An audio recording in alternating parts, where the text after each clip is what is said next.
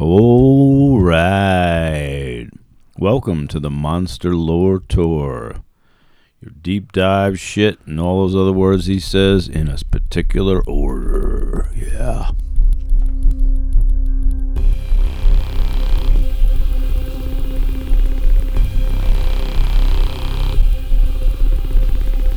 Welcome to the edge of nowhere.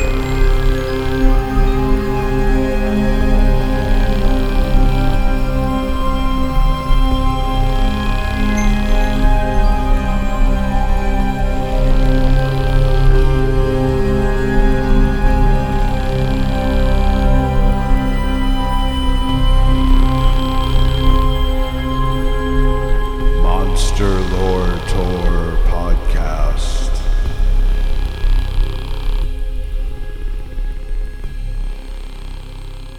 All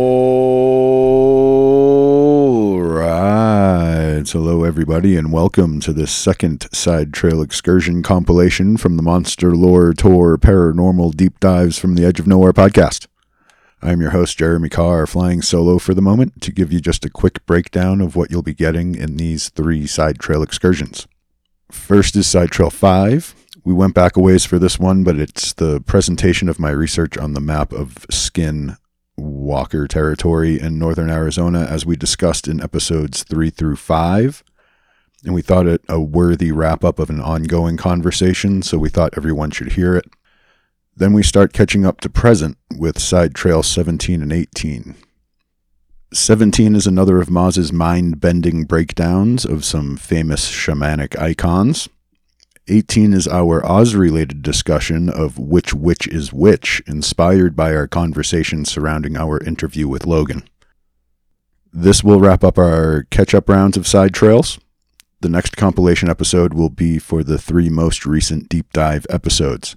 You can hear all the other past Side Trails and get early access to future Side Trails in our members section at patreon.com/monsterloretour for just $1 a month. That's right, just $1 a month gets you into our members section at patreon.com/monsterloretour. Thank you all for giving us a listen. Please take a second to hit all the happy fun buttons on whatever platform you're listening on, like, share, subscribe, all that stuff. It would really help us out. And here we go. Enjoy. All right. Hello, everybody, and thanks for coming to this week's members only exclusive Monster Lore Tour Side Trail excursion. I'm your host, Jeremy Carr, here with my co-host, the Mr. Maz. How we doing today, Mr. Maz? No complaints. All right. So I finally did my homework. I'm kind of proud of myself. That's awesome. We did jump timelines again a bit. Maz demanded that the Side Trail be my homework on the map of the Skinwalkers territory. So he gave me a little extra time, and I put it together, and it was definitely more complex of a question than I was expecting. Once I really got into it, started thinking about it and looking at maps and stuff. Yeah, the reason it came about is because we had so many friends and people we knew and accounts in the area. We wanted to actually map it out and see if there was any correlation between inside or in the res or between the sacred peaks or where.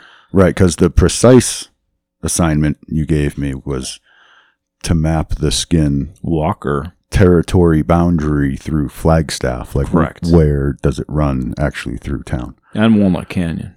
Correct, like kind of for everything, really. Right. So that's the angle I was trying to take. And it does go on an angle. You're right through town. It's very angular, yes. And it sounds kind of simple enough, but when you really get into it, it is a complex thing, because to put the complex issue simply, which map are the Skinwalkers using? Right. So I have a few maps to go through here. I'll put the links in a couple PDFs and whatnot on the Patreon page following this one, so everyone can follow along if you want. If you're driving or something, please look at them later. We'll do our best to describe it all for you, and in the end, you're going to get the point either way. But the maps are there for you to look at your leisure. And if a Skinwalker is running alongside of your vehicle, try to get it with the door. Well, check the map, because you got to know which way to go to get out of the territory. Right. Although that is a sticky wicket, and we'll get into that. I'm not sure you can really get out of the territory. Wow. But we'll talk about that. That's a little foreshadowing. To the question at hand, though, what map are we using? So when you start looking into this, the first map you'll probably run into is the modern map of the reservation lands. That obviously wouldn't put Flagstaff in the territory at all, but also obviously isn't the map the Skinwalkers would be using. The next map I went to was the 4 sacred peaks of the Dene, because that's kind of what we have to go on. The map I found that I will put up there is a straight line trapezoidal boundary, marking with dead straight lines drawn from one peak to the next. This gives you a good general idea of the pre-European territory that we'd be talking about.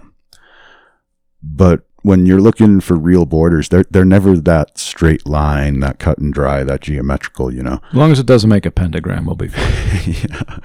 But borders tend to follow more natural boundaries, or like something more distinct than just this straight line that no one's going to see in real life. So I'm thinking that that's a little too on the nose, I guess, right? But then I went a little deeper, and I was able to find a couple of maps of the actual ancient tribal lands in the area that is now Arizona. Mm-hmm. This is where it kind of started getting more interesting. Forgive me if you can hear my computer clicking. I got to click around a lot of stuff on this one. Now, this map, I'm going to show you here, Maz. This one here. So I found one shows the ancestral Puebloans, the Hohokam, and the Mogollons. And they underlay it with the states, so you can kind of get a good reference as to where things are, right? It's not super detailed, but it does give you a lot to work with. So we're in Hohokam. Well, we'll get to that. And that means vanished ones, by the way. Somebody said something. Oh, like okay. That. It means I don't know. That's true. Yeah, most of those old names have something to do with disappearing because they all just left at some point. So that map shows the ancient Puebloans, the Mogollons, the Hohokam for the southwest region. And these territories are more blobby, globulous, and look much more like what borders in real life would be like than, that trapezoidal straight line thing just connecting the peaks. So this is where it started making sense to me. Mm-hmm. I couldn't get a good overlay of this map with the details enough to put it over Flagstaff, but using the natural features, and most primarily the little Colorado River that they show running right there, you see mm-hmm. that? I kind of used that and comparing it to other maps, tried to kind of pinpoint where Flagstaff would be on this map. You want to take a guess where it is, Moss? Right on the edge. It's right there. Wow. So it's the edge of the Hohokam and the ancestral. It lies, as far as I can tell, right at the nexus of where all three of those territories meet. Mm-hmm. And it seems that it was almost like they were leaving all the tribes a way to get to the sacred peak. Mm-hmm. The way that comes together. Like headwaters, yeah. Right. So that means, according to this map, really all of Flagstaff is in Skinwalker territory. The only question is, what tribe are you dealing with at the time? Right. But I'm digressing a little bit because my assignment was a little more specific, and we'll get back into that. So because this is the Monster Lore Tour, I went even deeper. With what we were talking about, I figured I'd focus on what the Dene specifically would consider their ancient lands. That relates primarily to the ancient Puebloans. That would be the shared, space, the same kind of territory. Now, assuming the San Francisco Peaks are considered part of the territory, which I imagine they would be, as it seems it was like communal territory, kind of that was the shared space for everybody, then you can infer that the line runs in proximity and somewhat adjacent to the southern basin of the peaks, right? Like it would mm-hmm. surround the peaks. So where does Flagstaff lie in relation to the San Francisco Peaks, Moss? Just south, 5 miles south of Mount Humphreys. It's in what would be considered the southern basin. Mm-hmm. So we seem to be on the edge of all these territories. Mm-hmm. We're right where everybody was able to come up But looking at the map, it does seem that the ancient Puebloans would be the ones that we're talking about, because it would be the northern and eastern parts of town, which is what we're always talking about. Right. So that's the one we're looking at this point to specifically address my assignment. But I didn't stop there. So I looked for verification from other maps from other eras. So I went to the Anasazi period. And that led me to this next map that shows the regional territories from the Anasazi time. Let me show you that Ancient one. enemy for that group.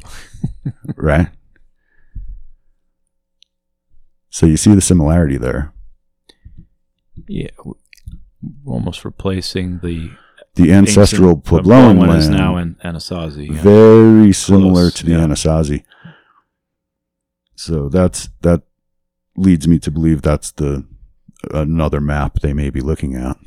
Do you know where Mulder and Scully got Smoking Man killed in that episode? Is that on this map? Was that climax? But anywho, the Anasazi territory, very, very similar to the ancient Puebloans, losing only a little ground to the south in the New Mexico area. And this map also shows the Patayan tribe to the west. And once again, there's this nexus point where all four of these now meet, and it's all right about where the sacred peak right here next to Flagstaff is. Wow. So, interesting, right? We're kind of right there where everybody would consider this, just everybody's place. I thought that would be the Yavapai and the Wallapai, but I guess because this is a very old, because we're an ancient map. That's a different era, yeah. Right. I went, you got to kind of find the different time periods and get the map for each. But I was figuring it would be the more ancient maps that they'd be looking at from the, since their people have been here kind of time. And to me, that would be the Puebloans and the Anasazi. Nice. So that's what I went with. I don't disagree. But so again, we're at the center of the whole thing here because we're right by the sacred peak, and that's where all the lands meet on both of those maps. But I'm still not done because my assignment was to find precisely how Flagstaff is divided, right? Or best guess anyway. Again, we're looking for the Dene, Anasazi, Puebloan boundary as best as I could figure. So I went to the Jugal maps, turned on the terrain filter over northern Arizona, and I drew some lines of my own. Again, these pics will be in the Patreon post. But I followed what seemed to be a rational sort of edge of the southern basin, according to the kind of topography of the thing. So the ancient Puebloan or the Anasazi. Right. And without gerrymandering too much, I did use kind of more straight lines, but much shorter, really kind of follow the contour. But let's look at this map for a second, Maz, and dissect this a little bit. So here we see Flagstaff. Wow, that is what we would have expected. It's kind of exactly what you would have expected. It comes in, basically I started out by Belmont, and it kind of follows the 40 because the 40 follows that southern edge. See that coming down right there? That's Mars Hill and everything. Yep. It cuts right along the southern boundary of Mars Hill, basically, over Lowell Observatory, where Lowell Observatory is located. And right by the Doubletree, you can see all this on the map if you look at the picture, but even if you just go to Flagstaff, it cuts kind of east-northeast, I guess that would be, or just northeast.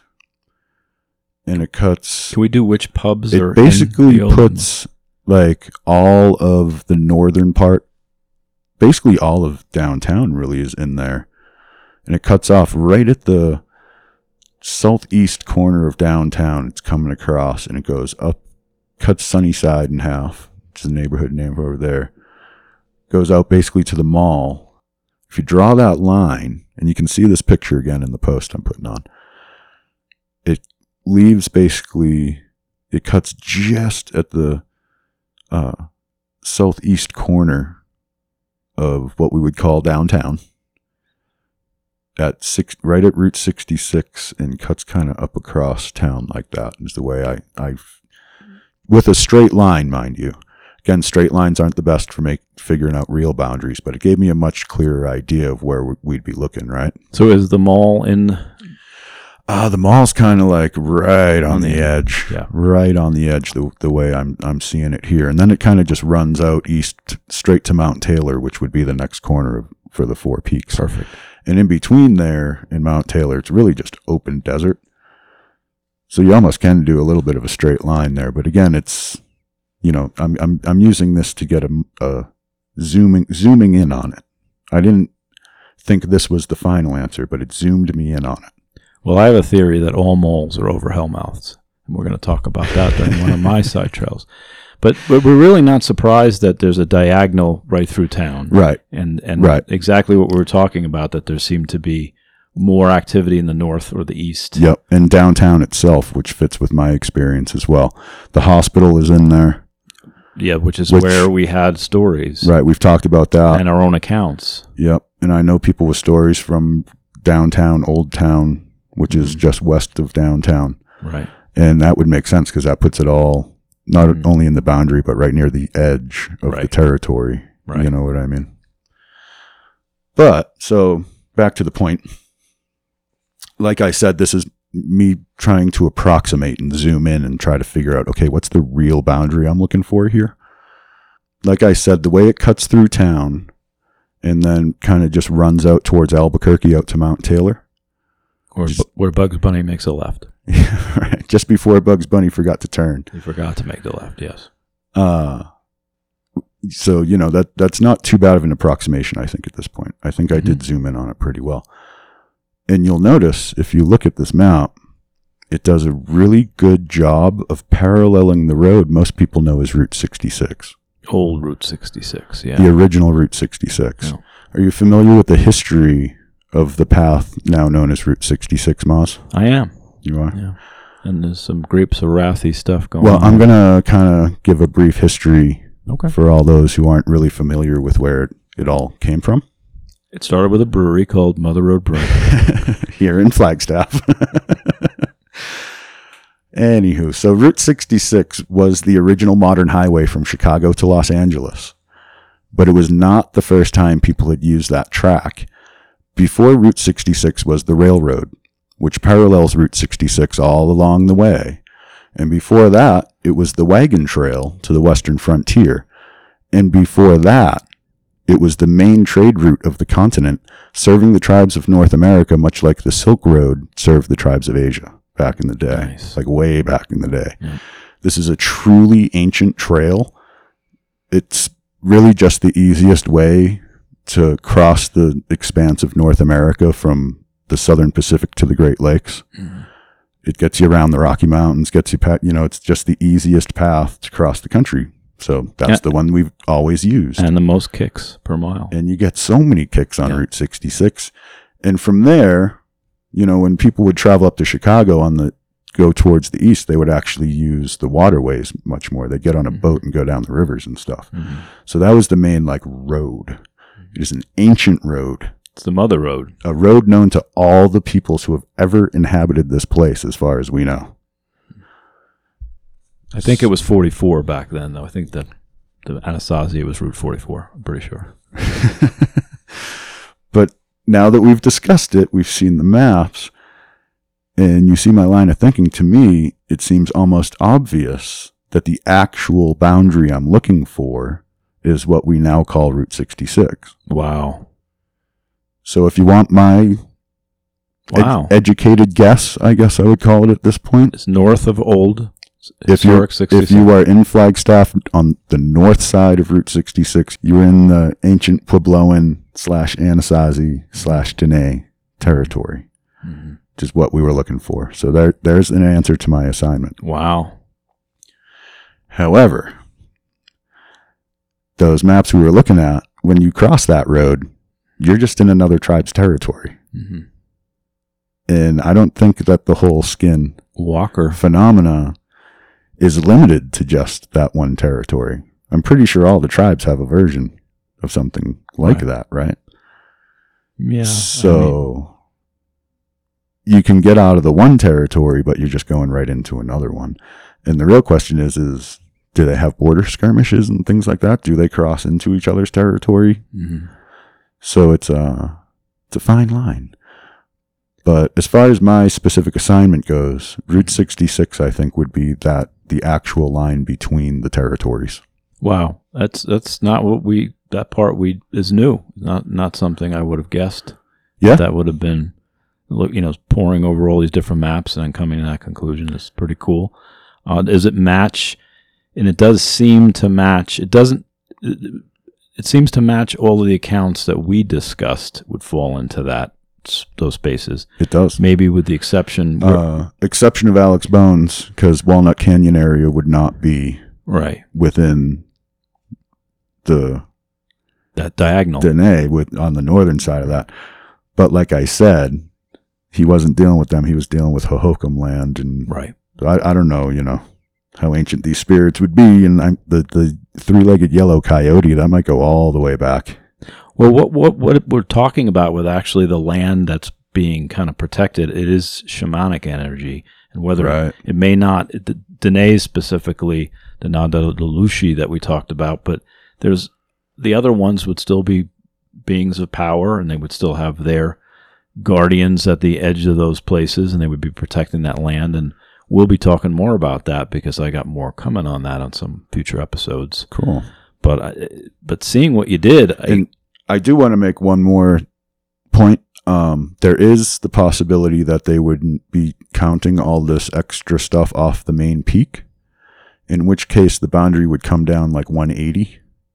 Fort Valley Road there. Down to 66 and then cut up, which would still put, if you look at it, not so much of downtown would be in it, but the hospital would totally still be in that territory. Right. So all that FMC stuff would still make sense. Mm-hmm. So, but that was what I was going with. And once I did that and drew that line, I could just see it. It's like my line's just a little bit north of Route 66 going through Flagstaff. And it literally like winds back and forth across that line as you go out to Mount Taylor. I'm like, I can, like, there it is, know? Like, once I did that, looked at all those other maps, figured out where, the boundary seemed to lie, and then figured an approximation, all of a sudden it was like, oh, it's Route 66. It's Route 66. Like it kind of became obvious at that point. That's awesome. Yeah. But what I was going to say is, because there are two things going on at the same time, and one of them, as we talked about in our episode, that there seems to be encounters everywhere, all over the world, right, and all over the country. But then we also do feel in this area they're specifically more spookier and more haunted or more watched areas. And that seems to follow the accounts here personally. But at the same time, like you said, it seems like anywhere is fair game at the end of the day. Yeah, I think there are specific locales that are like hot spots. Maybe they have a stronger energy than most places, the whole vortex thing in Sedona and that sort of concept at work. But I don't think there's really a limit to how far they can really go.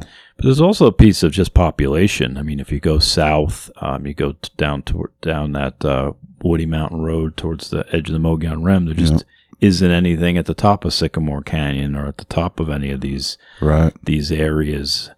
So there isn't as much stories because there isn't as many people. Yeah, they're just not there to see it. Is the other piece of that. Yeah, that's a good point too. Good point. But there you go, Maz. Awesome. How'd I do? Do I get an A? Hey, I'm going to give you an A, and I rarely do that because you usually don't earn it. But you gave me an assignment that dealt primarily with maps, and I'm such a map guy. I couldn't resist really digging into it. But it is funny when we talked about it. The one we were really curious about was Walnut Canyon because we didn't think it would fit in that line, and it doesn't because it goes diagonally up and it goes straight across. Right. And that's at the straight across part by Walnut Canyon. It's just right at the edge. Yeah. Well, actually, where's old Route 66 over there? Because it wraps around the back of the mall. Yeah, and from where? So he would have been just south of that. Yeah, but close. Yeah. And that's the thing, too, is I don't think they're strictly defined by that boundary. I think if they want to cross it a little bit, there's not a problem with that. But again, we have spooky encounters in a place that was populated by a number of different tribes, and that's why that area has that energy. Everybody came here. Yeah. They had what was it, till the 70s? No, or even later, I think. They were still doing the big regional powwow in Flagstaff at the base of the mountain. Yeah. Like they were doing that forever. They finally did move it out to Window Rock. Mm-hmm. But up until, historically wise, very recently, they were still doing the big powwows at the base of this mountain. So it's, everybody's energy is here. I think they all have access to this place. To add to the population energy piece, the mall, there aren't any real stories because no one goes to the mall. It's not even a real mall. Yeah, there's no one there. There's no one there. It's actually great. It's like a time machine. Mm-hmm. As you walk in, and it's the 1970s again. They should have a cardboard cutout of like Jay and Silent Bob there. Although it was better when we still had the Sears. Then it really felt like the 70s. It really felt like a mall. Yeah. Back in the day when they were keeping it real. Not that I even remember the 70s. But I hang out with old men too much, Moz. Yeah, that's true. But anywho, I'm going to wrap this up before we go entirely off the rails, which is kind of our forte. Yeah. Thanks again, everybody, for coming. We appreciate you. We love you. Thanks for being a member. Stick around with us, and we'll try to just keep making it better for you. And let us know any topics you want us to cover, what subjects you want to hear more of. We have most of our first year planned out here, but from there, we're open to suggestion for the lifespan of this podcast. And let us know what we got right and what we got wrong. Yeah, there you go. There you go. And at some point, we're going to have some sort of discussion page somewhere. We're just not very techie aligned, so that might take us a minute. Hopefully it's already there. If not, I apologize. It's coming soon. And until next week, keep fighting that good fight on the road from hate to love. We'll see you in the next one. Till then, stay weird.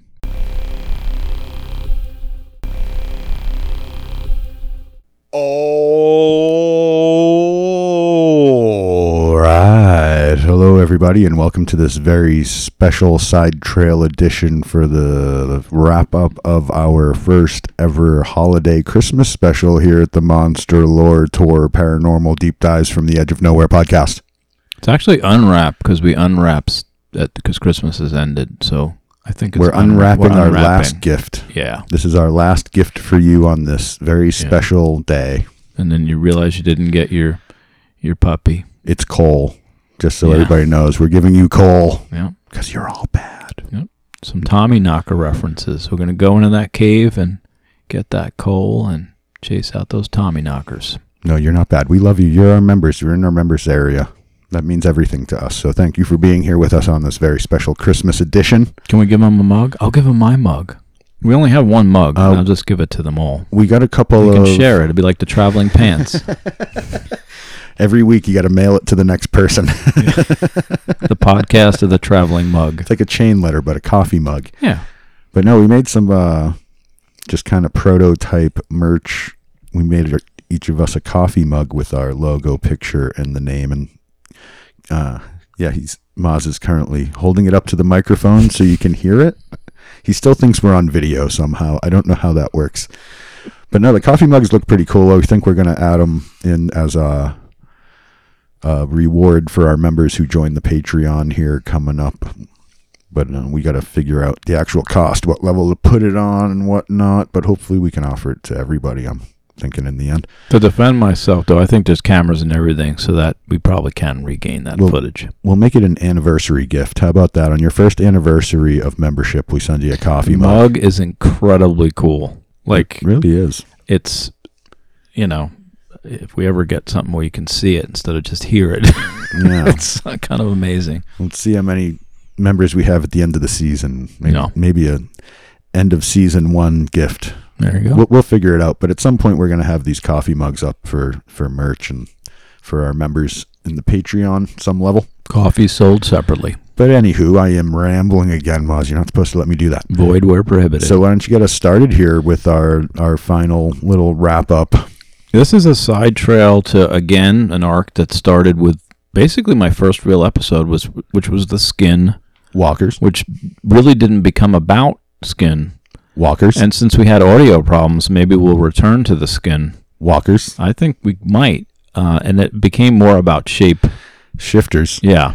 Yeah, that episode 3, man. Yeah, it was cursed. Trouble. I understand. I did remaster the first 4 episodes, and like we still can't fix 1, 3. 2, and 4 actually sound pretty good now, and I just 3. It's like all fuzzy and stuff. I couldn't even really fix it. It's squatchy. That's all. It was cursed. That episode was full on cursed. Cryptid people like fuzzy, squatchy stuff, so it'll be fine. Yeah, people said they couldn't hear me. I was like in another room, and which is probably better. It might be our best episode ever because you can't hear me at all. Yeah, there you go. There you go. But I thought what would be cool to wrap it up is one of the themes is how everything seems to be a shapeshifter. So I kind of teased this a little bit, that there was a King Arthur connection. There was a Jesus thing we talked about a little bit. So I thought we'd look into these 3 theories of Jesus, King Arthur, and Nessie all being shapeshifters. Jesus, King Arthur, and Nessie. Yeah. Okay. So, and that's quite the range. Well, again, shapeshifters seem to be... It shows the ubiquitousness of the shaman. Ubiquitousness, exactly. Yeah. And the first one comes from, and this is Shapeshifters, Morphing Monsters, and Changing Cryptids, Nick Redfern.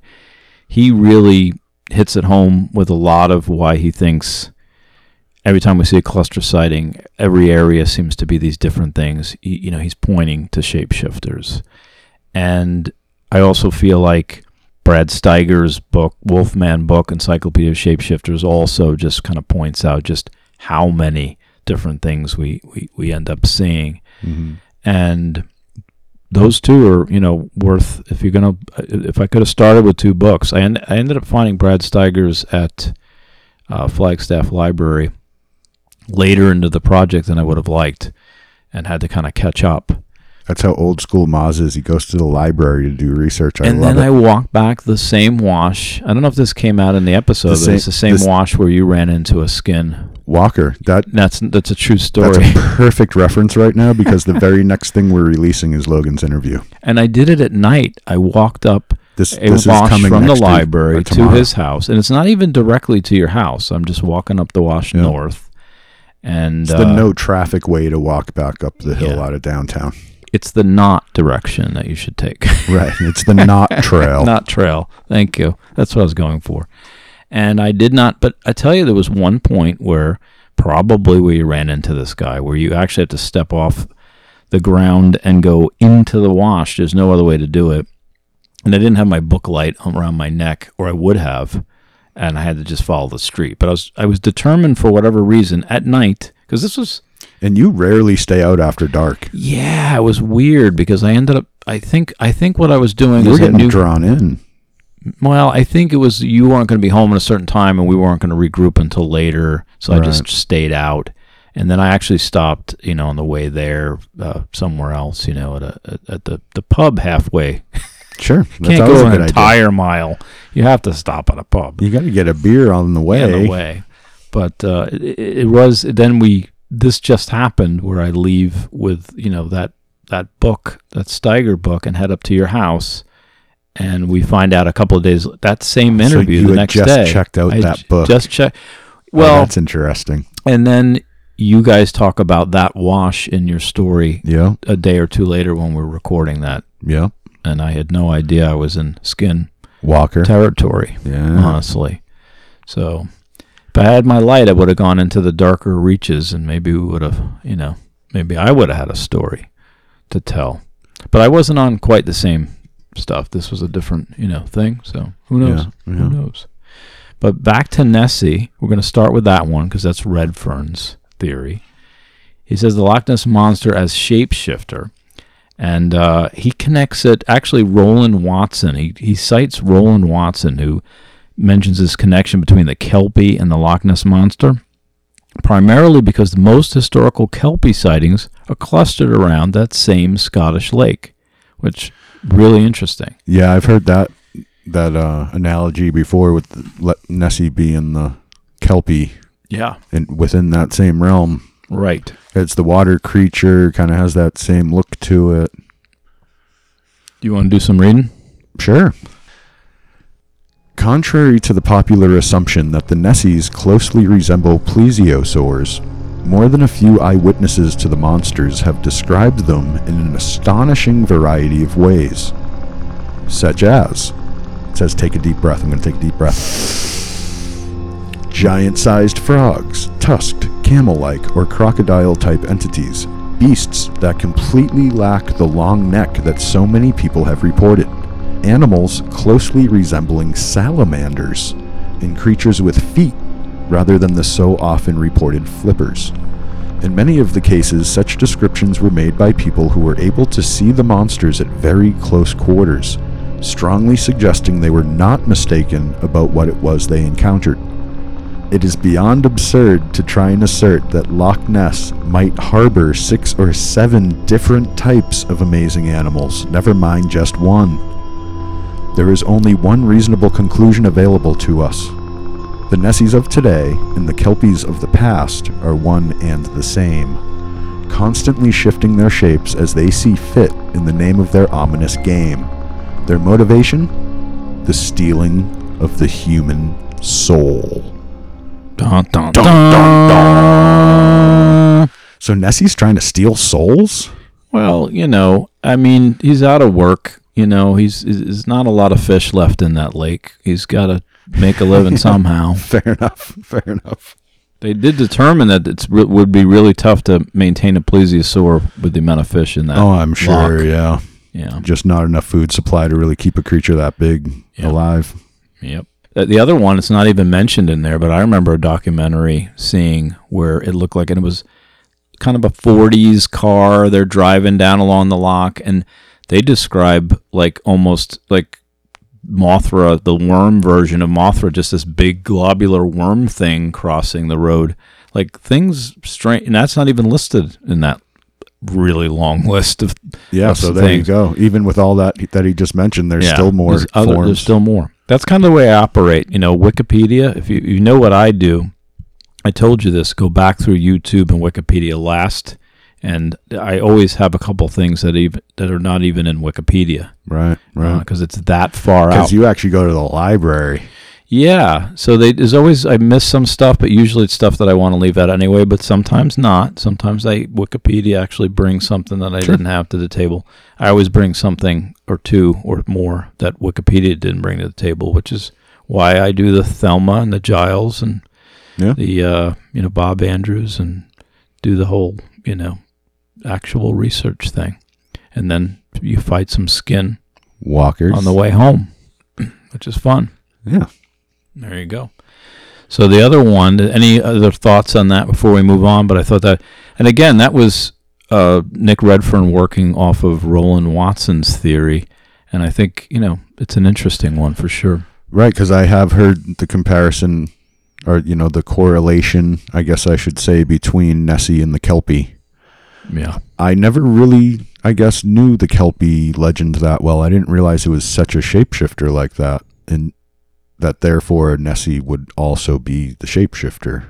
No, it's an interesting theory, and it's not something I had ever really heard. And it makes sense that's why you don't really see it. Like sometimes it's this big thing, and people are like, "Oh my God, there's a huge thing in that loch," but then it changes into something totally different. So there's no way to prove something exists if it keeps changing its form. If it's an energy around that loch, it would explain some of the weirdness. Is it a portal type thing maybe too? Yeah, you're just seeing things through there, the thin places. Yeah. That they're big on that out in that country, the thin places. Maybe that loch is just like very portally. Maybe it's like a Skinwalker ranch kind of locale. Yep. It's just more water based, you know? Yeah, more soluble. That's an interesting thought too, yeah. And wonderful in the nasal passages when they're getting dried out. That's the way I find. So the other one, our next one, we move to Jesus. Oh boy, you're going to get us in. Are we going to have to do another apology in the next section? I don't think so. These are not my theories. I'm conveying information. This is part of the Jesus mysteries. If they're a member at this point, then I doubt we'll upset anybody too badly. Yeah, if you came here, you know what you're getting into. Yeah. You're one of the 7 people in the world. We're definitely heathens and heretics. Understand the truth. But Jesus as shapeshifter, this is from John Kachuba, and I'm going to leave you off the hook, and I'll read this one. Okay. But basically, this is Shapeshifters, A History by John Kachuba, which was a great book on the subject as well. There are passages in the New Testament that seem to illustrate God's power as a shapeshifter. In Luke 3:22, one reads, "And the Holy Ghost descended in bodily shape like a dove upon him." In Luke 24, the resurrected Jesus joins two of his disciples as they walk to Emmaus, but they do not recognize him. The scripture reads, "Their eyes were holden that they should not recognize him." Why wouldn't these men who had spent so much time with Jesus have been able to recognize him? Could he have deliberately altered his form, his appearance, to test their faith? But one of them, this is ... another section, but one of the most intriguing passages from the ancient text is one that implies Jesus to be a shapeshifter. The text reads, "Then the Jews said to Judas, 'How shall we arrest him? For he does not have a single shape, but his appearance changes. Sometimes he is ruddy, sometimes he is white, sometimes he is red, sometimes he is wheat-colored, sometimes he is pallid like ascetic, sometimes he is a youth, sometimes an old man.'" Wow. Yeah, I know. And then, I had no idea Yeah. about that stuff. well, Should read the Bible more, I guess. to finish this one up, the Jews had come to arrest Jesus in the Garden of Gethsemane, needed a way to identify Jesus because of his ability to change appearance according to Vandenbroek. Judas, apparently always able to recognize him, tells the Jews he will identify Jesus for them as the man he kisses. This understanding of Judas' kiss can be found in the writings of Origen, the 2nd century theologian in Contra Kelsum. He writes, "To those who saw him, Jesus, he did not appear alike to all. As with the gods of antiquity, Jesus was perceived at least by some as a divine shapeshifter." This is 25 and 24 and 26 on John Kachuba's Shapeshifters: A History. So that's pretty cool, huh? Yeah, that's wild, man. I didn't, like, obviously, Jesus, all these things that he can do, the changing the element, the water to wine, and the bread to fish, and healing the sick and stuff. It's all very shamanic, but I didn't ever know about this whole, the one way I had heard of that was the Judas part, where he had to point at him and be like, "That's him," because they couldn't recognize him. Oh, the Judas kiss, yeah. Yeah. I didn't realize there were like so many references to him being able to change his form. And that directly, the sometimes he's old, sometimes he's young, sometimes he's red or wheat colored, he changes his complexion, he changes his age, and like all these different ways. That is so shapeshifter. Yeah, and also reminiscent of the Judas Priest Kiss concert I saw in the late 80s. The Judas Kiss, yeah. That's what they should have called that. I saw Kiss with Aerosmith. Does that nice. count? Yeah, well, it's close. Steven Tyler's pretty. Well, I don't know what that even meant. Okay. But yeah, I am shocked and amazed by some of this. I saved, in some ways, don't want to annoy people, but I saved the best for the last, because there's even, and this is just a tantalizing hint, this is not as big of a connection, but I wanted to read how King Arthur is also thought to have some small connection to a potential older group who were a bear cult and shapeshifters. Here we go. So he himself as a shapeshifter. Yeah. Well, I mean, it's a tantalizing hint, and that's all I can say. We did talk in an earlier episode, I think this is way back in 3 or 4. We talked about him having the creature portal at the beginning of his story, where he sees the chimeric creature. His horse dies, and he sees the weirdest creature he's ever seen and all that. Correct. So we kind of had him tied into this already, but now you're saying he himself is a shapeshifter. Yeah, gets even weirder. Okay, let's do it. And I'll go back to just tantalizing hint. You be the judge of this, but this comes from Paul Devereaux. I recently read Shamanism and the Mystery Lines, 1993. The various versions of the medieval Arthurian romance embellish talents from earlier sources, such as the Welsh bardic text How do you spell that? Well, you know it by how it. I actually tried to pronounce this, and it's really hard. Yeah. But if you look up how to pronounce Mabinogion, it sounds easy, but it's not anything like. It's not just what you think it is. You have to use. It's weird. The Celtic thing there, which themselves came out of oral traditions of unknown ancestry, but certainly reaching back into Celtic Iron Age times. Indeed, there is a tantalizing hint. See, I use that tantalizing hint. I guess he said it too, and that's where I got it. Indeed, there is a tantalizing hint that there may be faint traces of much earlier elements, for the very name Arthur has been claimed by some to derive from the Welsh form of the Roman Artorius, but from the Welsh, not from Artorius, but from the Welsh Artfawr, F-A-W-R, the Great Bear. John Mitchell notes that this was associated with the brilliant star Arcturus, whose position in the night sky is indicated by 2 stars in the tail of the Great Bear constellation Ursa Major, the Big Dipper. The Great Bear was also known as Arthur's wain or wagon. Being seen as the vehicle in which Arthur circled the pole, if these associations are valid, then it could be said that there is a faint echo in the Arthurian tradition reaching even to the remote times of the bear cults at the end of the last ice age. Those are exactly what we were talking about. They were shapeshifters. They believed bears were people. That's the ones from everywhere. Siberia in particular, but again, the Zodiacs. I mentioned this before too, but the 13th Warrior with Antonio Banderas. That's actually a Beowulf story. Yeah. That goes back to the Beowulf legend with the fire snake. Mm-hmm. It's the other one, not the Grendel one. It's a different one.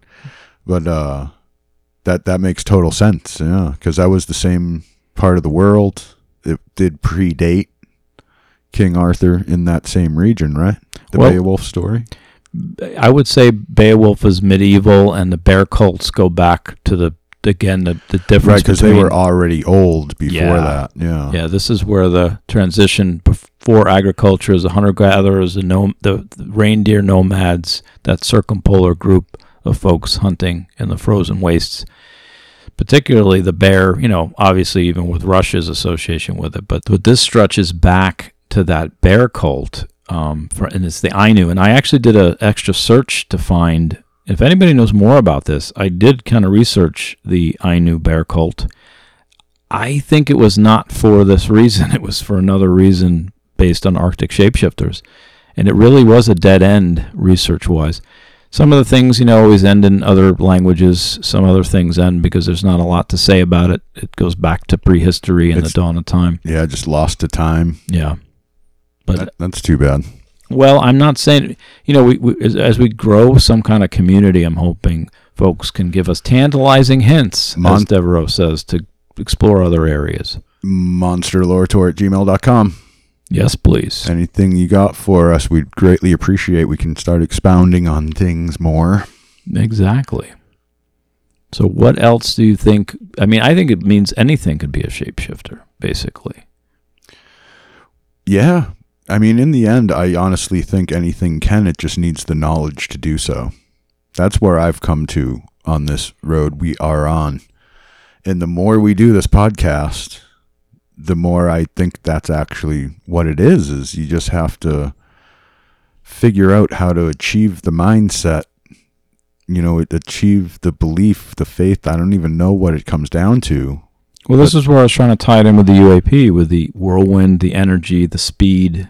Does it actually match what you're talking about for strange light anomalies?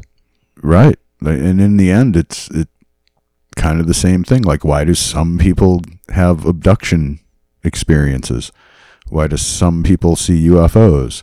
And like some really believable UFO sighting type stories. Let's put it this way. There's a spectrum. Like, you have things like the Phoenix Lights. The whole damn city saw it. Like, everybody saw that. If you went outside and looked up, you were going to see it. Like, a lot of people saw that. Yep. But then there's all these other ones where, like, there'll be a group of people and they all see it, where there's a full-on, oh my God, that's a UFO kind of sighting. And they're in a place Where if they had really seen that thing that high up in the sky where they were at, it should have been seen by a lot of people, but they were the only ones who saw it. There's variations here, you know what I mean? In that range, like how that's really, to me, why is there that difference when sometimes everyone can see it, sometimes only some people see it, and sometimes it's like people feel something but they can't actually see anything? Like I that's what's really the mystery to me. Yeah, more of the astral projection-y stuff when you talk about the abduction scenarios. Why do some of them actually have physical scars? You know, it's just such an amalgam and an overlap of, you know, are we dealing with hypnagogic? Are we dealing with, you know, what supernatural goes into? Is it, you know, fairies, and then now we've shifted to aliens and it's all hallucinogenic? Well, that doesn't explain why there's strange markings. It doesn't explain why other people do see some things. It certainly doesn't just explain, like Walston's story, Travis Walton. There you go. Who was from our state, you know, picked up in Snowflake and dropped off in Heber. Oh yeah, Fire in the Sky. Fire in the Sky, and you know, it doesn't explain that X-Files episode that Mulder was actually tortured, like in dentist kind of fashion, like a really bad dentist. You're not going to talk about that tooth elf again, are you? I can't take that anymore. That thing, yeah. We're going to talk, when we talk about true crime, we're going to bring him back into this. Yeah, there you go. Yeah. Oh, yeah, it really is everywhere. It's kind of ties into my search for the Yeti in Alaska next year. I don't want to let the cat out of the bag, though, because we're going to have an interview about the theory that I'm talking about when we hit our Yeti episode. I told you, Yeti I won't ruin it for you, but it even ties into that. Like, so wait, you're doing a Yeti episode and I'm doing a Yeti episode? No, I'm doing a hunt for the Yeti. You're going to do a Yeti episode coming up this season. Mm. But next year, like we talked about it earlier in the episode, I'm going to go to Alaska and spend a few days in the bush trying to. Yeah, that's the Bumble. That's find different. The Yeti. Though. That's the Bumble. But it's the Yeti's in the Himalayas. The Bumble is near Anchorage. Right. We have friends in Anchorage. We've asked them to look out for that. But bottom line is, you guys ain't seen nothing Yeti. Yeah, there you go. Yeah. All right. Wow. So Nessie, Jesus, and King Arthur are all shapeshifters. Yeah. Those are not my theories. But I like them. Up to this arc. I like them. Yeah, and that's actually kind of the best part, is that that's not just you coming up with stuff. This is like, you know, known authors putting it in their books. Yeah, this would be our Aho Guano file, and it's other people's, you know, in their book, yeah. and they make sense. They make a point that actually you have to look at and say, and some of them working off of other people's theories. And well, everybody is, right? Because that's how any sort of science, even if you're talking about parascience, pseudoscience, whatever, you got to take what's known and use that to see if you can find other things that are not yet known. That's the scientific process, right? Let it be said that Maz stood on the shoulders of Nephilim. Wow, that's up there, man. Yeah, there you go. I can see far. Yeah, that's some high shoulders to stand on. That's good. All right, so I guess that does it then.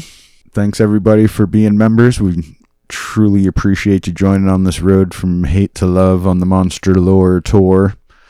Stick with us. We're going to keep on rolling way on down this road. And we will see you. This is a double drop on a Monday for Christmas. So tomorrow will be actually Logan's interview where I tell my final Skinwalker story. So the train keeps on rolling here. The end of the year, we're going to cram a few episodes in real quick. And of course, my harrowing adventure back from the library with overdue books. Will he get there in time or pay the fine? Yeah, those overdue books can be scary if you forget about them. I actually can't take out any books. I have to read them there because I'm not from that part of the state anymore. Right. That's why I wanted you to check it out. I don't like being on lists. I get you. I understand that. But anywho, till tomorrow, everybody, stay weird.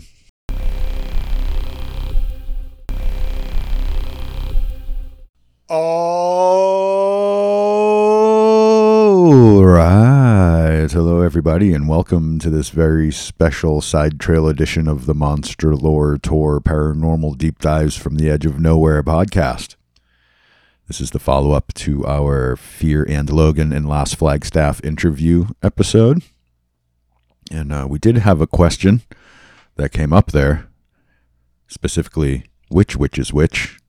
Wizard of Oz. And Maz has done his very unique style of deep dive research on this and has come back to us with this very special side trail. Yeah, I don't know how special it is, but it is exciting. I am excited. We'll see if others share that excitement. I'm pretty excited. He told me that he could have made this a whole episode in itself if he wanted to, which blows my mind.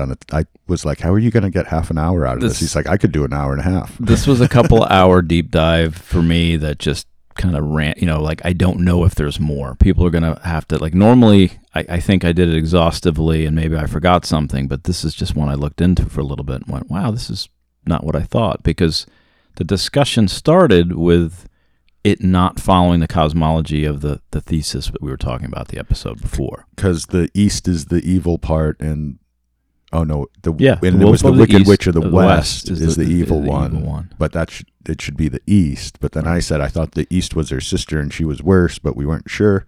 Right.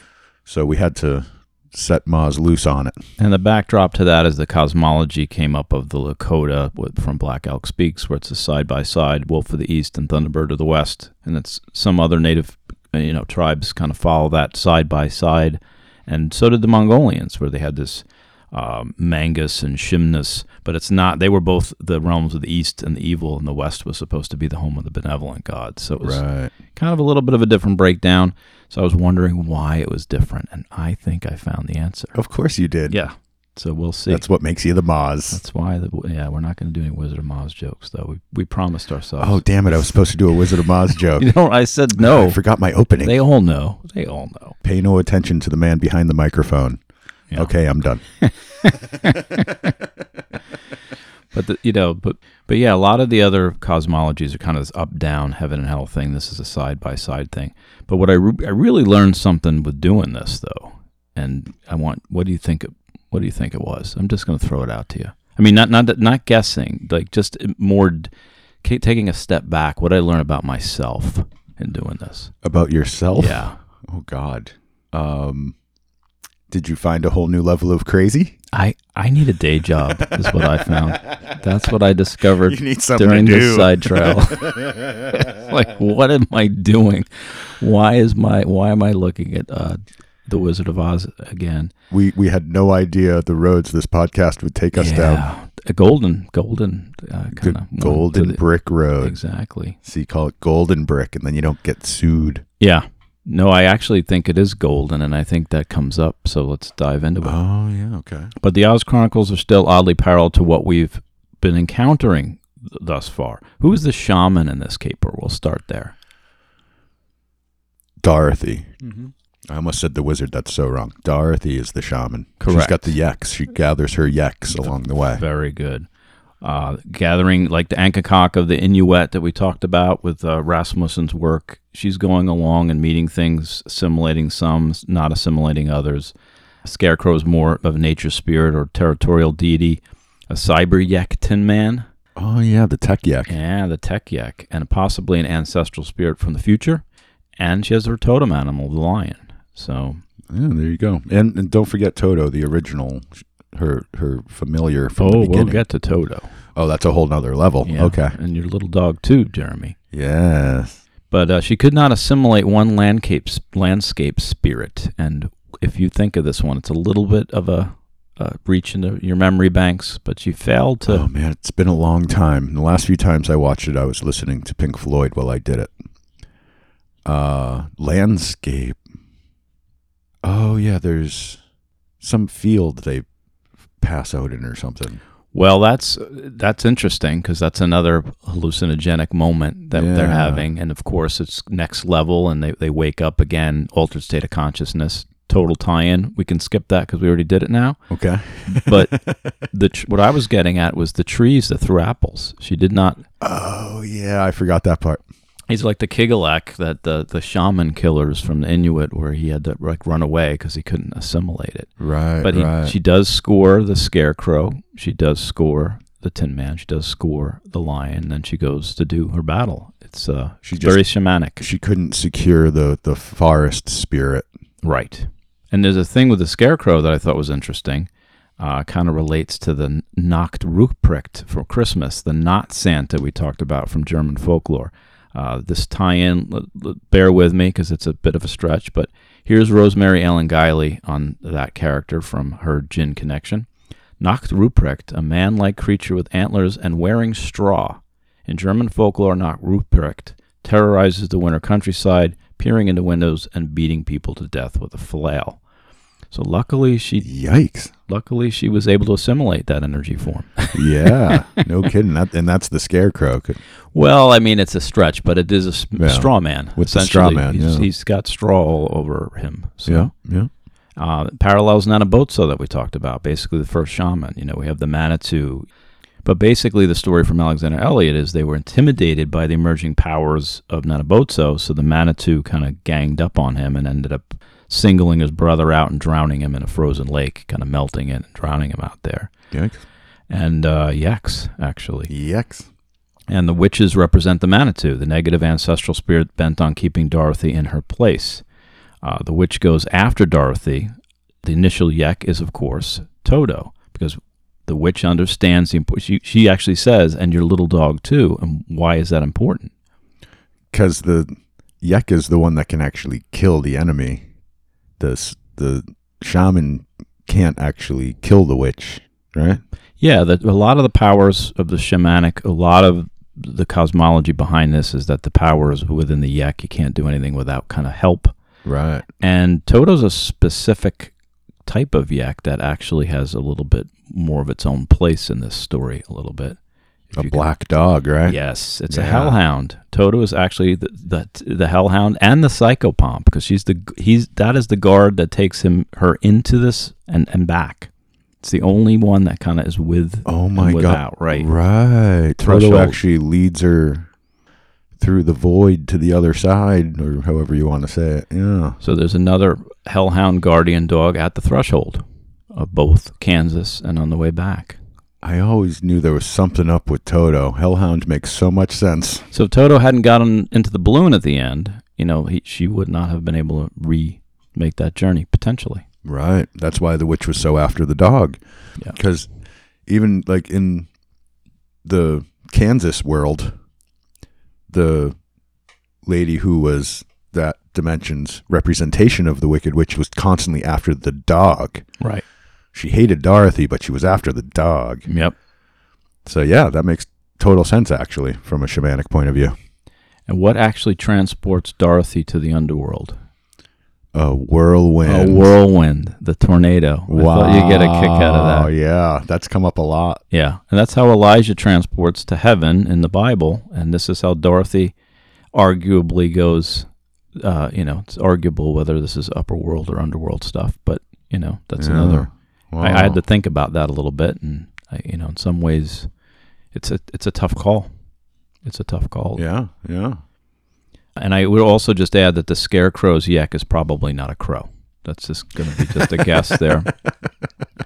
But again, the four witches represent all four directions, and they are attacking Oz, located at the cosmological center of this realm or parallel alternate universe, the Phallus, the navel of the world. Oz is even made of crystals pointing upwards, reminiscent of the Australian Dreamtime version of the shamanic journey. So we got a lot of symbolism going on here. Yeah, the Crystal Castle is where the wizard lives, right? So he yeked the crystals rather than the creatures, which we talked about in the Stanley Hotel stuff. So the Oz's Yek can be in crystal form, potentially. Yep. Wow. I know, it gets deep. So the shaman or Dorothy is under attack from the elemental directional nature deities from every corner of the cosmological landscape, and she must get to the sacred mountain or axis mundi, again, Oz. Now, the medicine wheel and the shaman's place in it is broken down kind of the same way. You got the four directions. The shaman pulls it out a whole new door and kind of goes straight up. So you got a medicine wheel with a center, and the pole at the center of the pole is where the shaman will go up or down for knowledge. Right. So any other thoughts on that so far? You with me? Yeah, I'm waiting to hear which witch is which. Well, we'll get to which you're getting me witch is really which. excited for that bit now. We do figure out which witch is which. Or at least I have a theory as to why it doesn't jive with. Well, because the Wicked Witch of the West, whose sister was the Wicked Witch of the East, but was already dead before Dorothy got there, is kind of the story behind it, right? Correct. And then Glenda, who is the Good Witch, she was from the North. Is that right? Wasn't Glenda from the North? Basically, oh boy, we're going to have to actually look this up. Okay, so I looked it up real quick. Glenda the Good Witch. And it's Glinda with an I, not an E. Glinda. I was saying Glenda. It's Glinda. Yeah, Glinda. But it says she is the most powerful sorceress in the land of Oz, ruler of the Quadling country south of the Emerald City, and protector. Gotcha. Of Princess Ozma, whoever that is. So she's south, not north. Gotcha. So okay. It's all good. My bad, but same thing. It's like turned on the other axis kind of thing, right? So I started to look at Frank L. Baum, who again, we found with Maurice Sendak. He was Sendacking kids some interesting messages with Where the Wild Things Are. If you haven't heard that one, the end of episode, I think 3. Oh yeah, that was an early one, huh? Yeah, it's quite interesting what we did with that one, and this is similar in a way. But Frank L. Baum, let's look at that name. The name Frank comes from the old German name that referred to a member of the Germanic tribe of the Franks. Franks settled in the region now called France, Belgium, and the Netherlands in the 3rd and 4th century. They possibly derived their tribal name from a type of spear that they used from Proto-Germanic Franco. So it's a spear. Frank means spear. Huh, that's interesting. And here's the symbolism of the feathered arrow as it relates to shamanism. The feathered arrow is revered symbolism in shamanism, represents spiritual ascent and transcendent communication. The arrow signifies purpose and direction, while the feather is akin to a bird in flight, symbolize liberation from earthly constraints and ascension to the higher realms. Used in shamanic practices, this symbol underscores the soul's journey towards higher consciousness and the cyclic nature of life and spiritual evolution. So the first one from Frank came from behind the name, and the second one from the feathered arrow comes from 21 powerful shamanic symbols you can use to transform your life, outofstress.com. The spear is also often used to puncture or perforate the shaman during the shamanic initiation process. That's kind of a side point. Yeah. So that's Frank, spear, arrow, as we said. And the word Baum is German for tree. So we have a man named Spear Tree, an Access Mundi and a half, telling us a story of a crystal structure of a sacred mound that a young lady must find within herself to return to her former land transformed. It's all very... and I know it's probably not news to some people. For me, it was just something I looked into, and I didn't look up, what other people thought theory-wise. I have a theory did for my you. own stuff, which I'm sure others have come up with. With the way you can make this connect to everything, what if the shamanic energy of the universe actually controls everything all of us do, and we just don't know it because we don't know how to control it? Yeah. And the ones who learn that that's a thing and that they can control it and learn to control it become the magicians / guru / god, whatever role it is they choose to take, but they're all just shaman in the end. I don't think that's a theory. I think that's correct. And that's, just the way of things. I win. That's the way of things. But outside of Oz and around the ground level of the city itself, the initiate faces many trials, again, like the medicine wheel, the earth play. But she ascends in a balloon to return to the world as we know it as a shamaness. She's not in Kansas anymore. She tamed the directional forces, the witches, the Manitou, and their own yeks, bat squatch-like flying monkeys. So we got the Therianthropic portal guardians, same stories, carved in caves, show up in Dorothy and Oz and in Right. She's the beginner unknown shaman who has her yak. Mm-hmm. She goes through the rites of passage, the whirlwind and the portal and all this, and she comes out a much more powerful shaman on the other side. And there's 2 more portals, and I'll just do them real quick. At the end, she can teleport. Right. She teleports herself. She gains a lot of power in this arc. Exactly. But we got the hypnopompic stuff because the window hits her, another portal, like almost like a mirror. The window hits her, knocks her out. And then, yes, also when they're going across the poppy fields, it's another altered state of consciousness. Right. So, according to Baum's work, the Wicked Witch of the West presides over the country of... this is kind of a side note, but it's really cool. According to Baum's work, the Wicked Witch of the West presides over the country of Winkie, which, if you recall, is suspiciously similar to the Winktees or the transformed shamans of the Lakota. So spiritually, they're beyond gender. Yeah, so that's like the same word. Yeah, type of shaman that shows up. All those next level consciousness stuff kind of comes up over and over. Whirlwinds and Don't believe me? Ask Glenn or Glinda. Yeah, Glinda. Which Dustin Hoffman classic, by the way. And Dustin, of course, is Cree designation for the word. No, I'm just kidding. I'm just going off. But on a side note, we have found Glinda is beyond good or evil, and she's the Ishta Diva, and the West and the East are more the Ishta Rasha, and we've got the North and South in some ways, maybe being the Ishta Divas, kind of the more angelic ones. But the bottom line is this is the way I look at it, and we'll get into this when we do my Ishta Diva, Ishta Raksha episode. But I see it as like a chakra alert system. So if you're coming up, you meet the one. If you're going down, you meet the other. If you're getting better and reaching another kind of balanced chakra higher up, you're going to pass maybe a thunderbird. And if you're going the other way, you might meet the wolf of the east. So it's kind of got these two. Each chakra has this two-door policy, almost like a Janus kind of thing. So you got the two-face. You got the one more darker and the one more lighter, depending on kind of which direction your level of consciousness is moving. Right. So back to the initial question about which witch is which, or the worst, what portal guardian would present itself if she's on the right path or the yellow golden brick road? If she's on the right path. Mm-hmm. So the wrong path is the flying monkeys. Well, the way... what does she see on the right path? Well, the way I'm looking at it, the way I'm trying to tie it back into what we were talking about is actually they said the West was the worst, but the East is actually where you might meet the wolf if you're going in the wrong direction. She is going towards the West. She's going towards the Thunderbird. This is kind of a portal guardian. Oh, gotcha. Okay, but because she was going west. She beats the Wicked Witch of the West, which kind of shows she's more on the right path, and that this was a move up the chakra system, not down. It does kind of tie into what we were talking about, even with Cisco's interview with the Wolf of the East, with some of this, back and forth. I tried to tie it in. How do you think I did? That's great, dude. And the whole spear tree thing with the author, that's great. I love the background on that. And it is funny. I mean, you can deny it all you want and say it's all coincidence or whatever, but things like these books that you've gone through, the Where the Wild Things Are, now The Wizard of Oz, and so many of these stories, they really are so shamanic in the way that they progress through their arc and whatnot.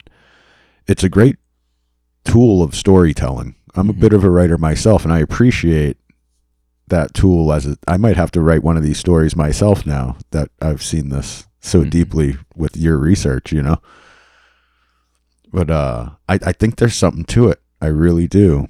And again, it could be that these guys are actually shaman in their own right, and it's the magic that they control that makes these books so popular, these stories so popular. Or it might just be they know this lore, and it's like, oh, what a great story. It's like I wrote a paper on the Gothic method about Edgar Allan Poe when I was in college. You know what I mean? Same. There doesn't have to be anything actually mystical about it, but it's still an influence on them. I really think that this whole shamanic process, shamanic journey thing is one of those stories that people keep telling over and over again in their own way. It's an archetype, and it just keeps really resurfacing time and time again. These same themes get used in the same way. And the other piece of it is just more direct communication. Is like, I don't know if I've done this already. It's going to be in one of the episodes coming soon. If I haven't already, I get confused where I'm at any given time of day. Yeah, timeline scrambled. But Robert Louis Stevens always talked about the fairies and the brownies are the ones who told him the stories, and they tell way better stories than he ever would, is the way he says it. So all his stories are pretty wild. It's all channeled, yeah. And it's like channeled. So there's a more direct one when you have a shaman actually channeling and then writing it down, or these things just kind of bubble up naturally with a whirlwind and the monster and the portal guardian being the dog and all this same kind of mythic symbolism. Exactly, and like the whirlwind and the window and the witches of the east and west and the north and south, and like it's too much to think that it's not somehow at least an influence. Yeah, it's way too shamanic for that concept to not have at least have been some kind of influence on that story. Yeah. The question is, did he do it on purpose, right, or is it just in our brain so much that he wrote a shaman story without realizing it? I would like some feedback. My theory was I already had all the stuff I was looking for, and I didn't have to go look to see what other people said about this and what it is. And I didn't do any of that research. It's just all research I had, and I watched. The one thing I did was watch the tornado scene because it's my favorite. It's a whirlwind. So and that's where I got the window piece. If I had watched the whole movie, I'm sure there'd be more to it. So I'd like to ask the community, A, what did I forget? And B, where am I wrong? Or I'm sure a lot of these themes they've talked about, and maybe in a different way, maybe in the same way, but I didn't look it up. So what am I missing? What did I get right? What did I get wrong? I'd be interested to hear some, feedback at there you go. Well, our Gmail. You can email us at monsterloretour@gmail.com, or you can leave a comment on whatever platform you're listening on, or you can find us on Facebook, Monster Lore Tour podcast page on Facebook. I do have one more question for you. Shoot. See if you have a theory on this. What are your thoughts on the whole everything's in black and white, and then she goes through the portal and everything's in color? Is there something to that in your mind, in your theories? Well, clearly the people who have these shamanic journeys always talk about how more vivid the other worlds are, and people. That's why the Richard Dawkins and the Scully Muggles of the world don't really. If they don't experience this, those who come back and say they've been to another realm always say how it's more vibrant, it's more real, and nobody can convince them of otherwise. That this was an important thing that happened, and it is more, so I would say that ties right into and it's a point I missed, and it's a good point. I'm glad I asked then. That was a wonderful answer. Thank you, Moz. Yep. Hey, it's more vivid on the other side. Before we go, though, you know what we should do? What's that? Jeremy? Release the flying monkeys! I don't have a sound for that. Shut up! Oh, I got you. Release the flying monkeys. Anywho, I can always tell when a side trail's over because we go completely off the rails. Yeah. So we're going to wrap this one up. Thank you, Maz. That was great. So which is which? Well, all four of them. It's a really good, actually, to bring it back. All four of them are the Manitou, and they are all working together. It's yin and yang because everything's one thing. They're all working together to make this transformation happen, and they're playing different roles, but they're all in cahoots. And it's the same with eventually Nanabotso, smokes the peace pipe with the Manitou, and they give him the yek of the otter, and they give him medicine, and he starts a whole shamanic society. And this is kind of a similar thing where she passes the audition and she gets back with new powers. Brilliant. And there's the answer to the ultimate question of which is which. And now I'll really wrap it up. Thanks everybody for coming. Really appreciate you checking out the side trails here. We've been putting these exclusively in the members area. We're going to start releasing these publicly, actually. I'm not sure this one or one later or sometime soon. Everyone's going to hear this eventually, though, Maz. I'm happy about that. Our Patreon will still be a thing. Join for nice and cheap for getting ahead of public release, but we're going to pull the rest of the extra material out of there, lower the price, and make everything available publicly for a while until everybody really gets a hold of what we're doing here. So until next week, stay weird.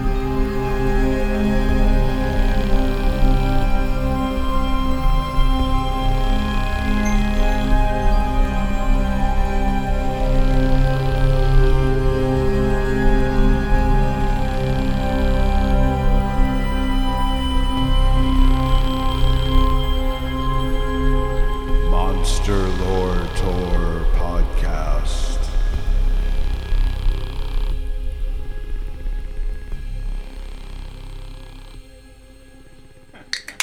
Can't drink all day if you don't start in the morning.